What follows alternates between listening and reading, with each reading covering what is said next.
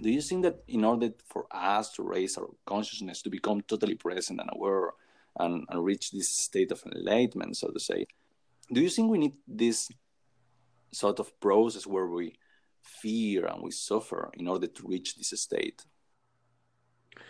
I think that anything outside of the present moment is what facilitates the opportunity for fear or anxiety.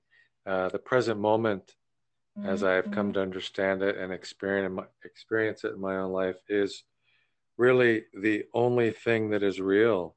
That's where the magic happens. Anything outside of that is an illusion of sorts. You know, we are all connected in the present moment. We are all one in the oneness of consciousness.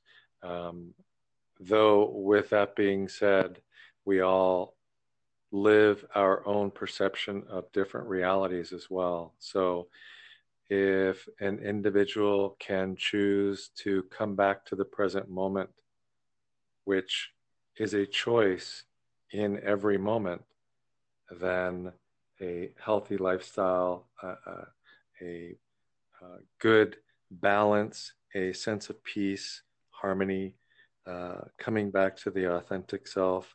I think that's where the balance is, if I'm on point with your question there.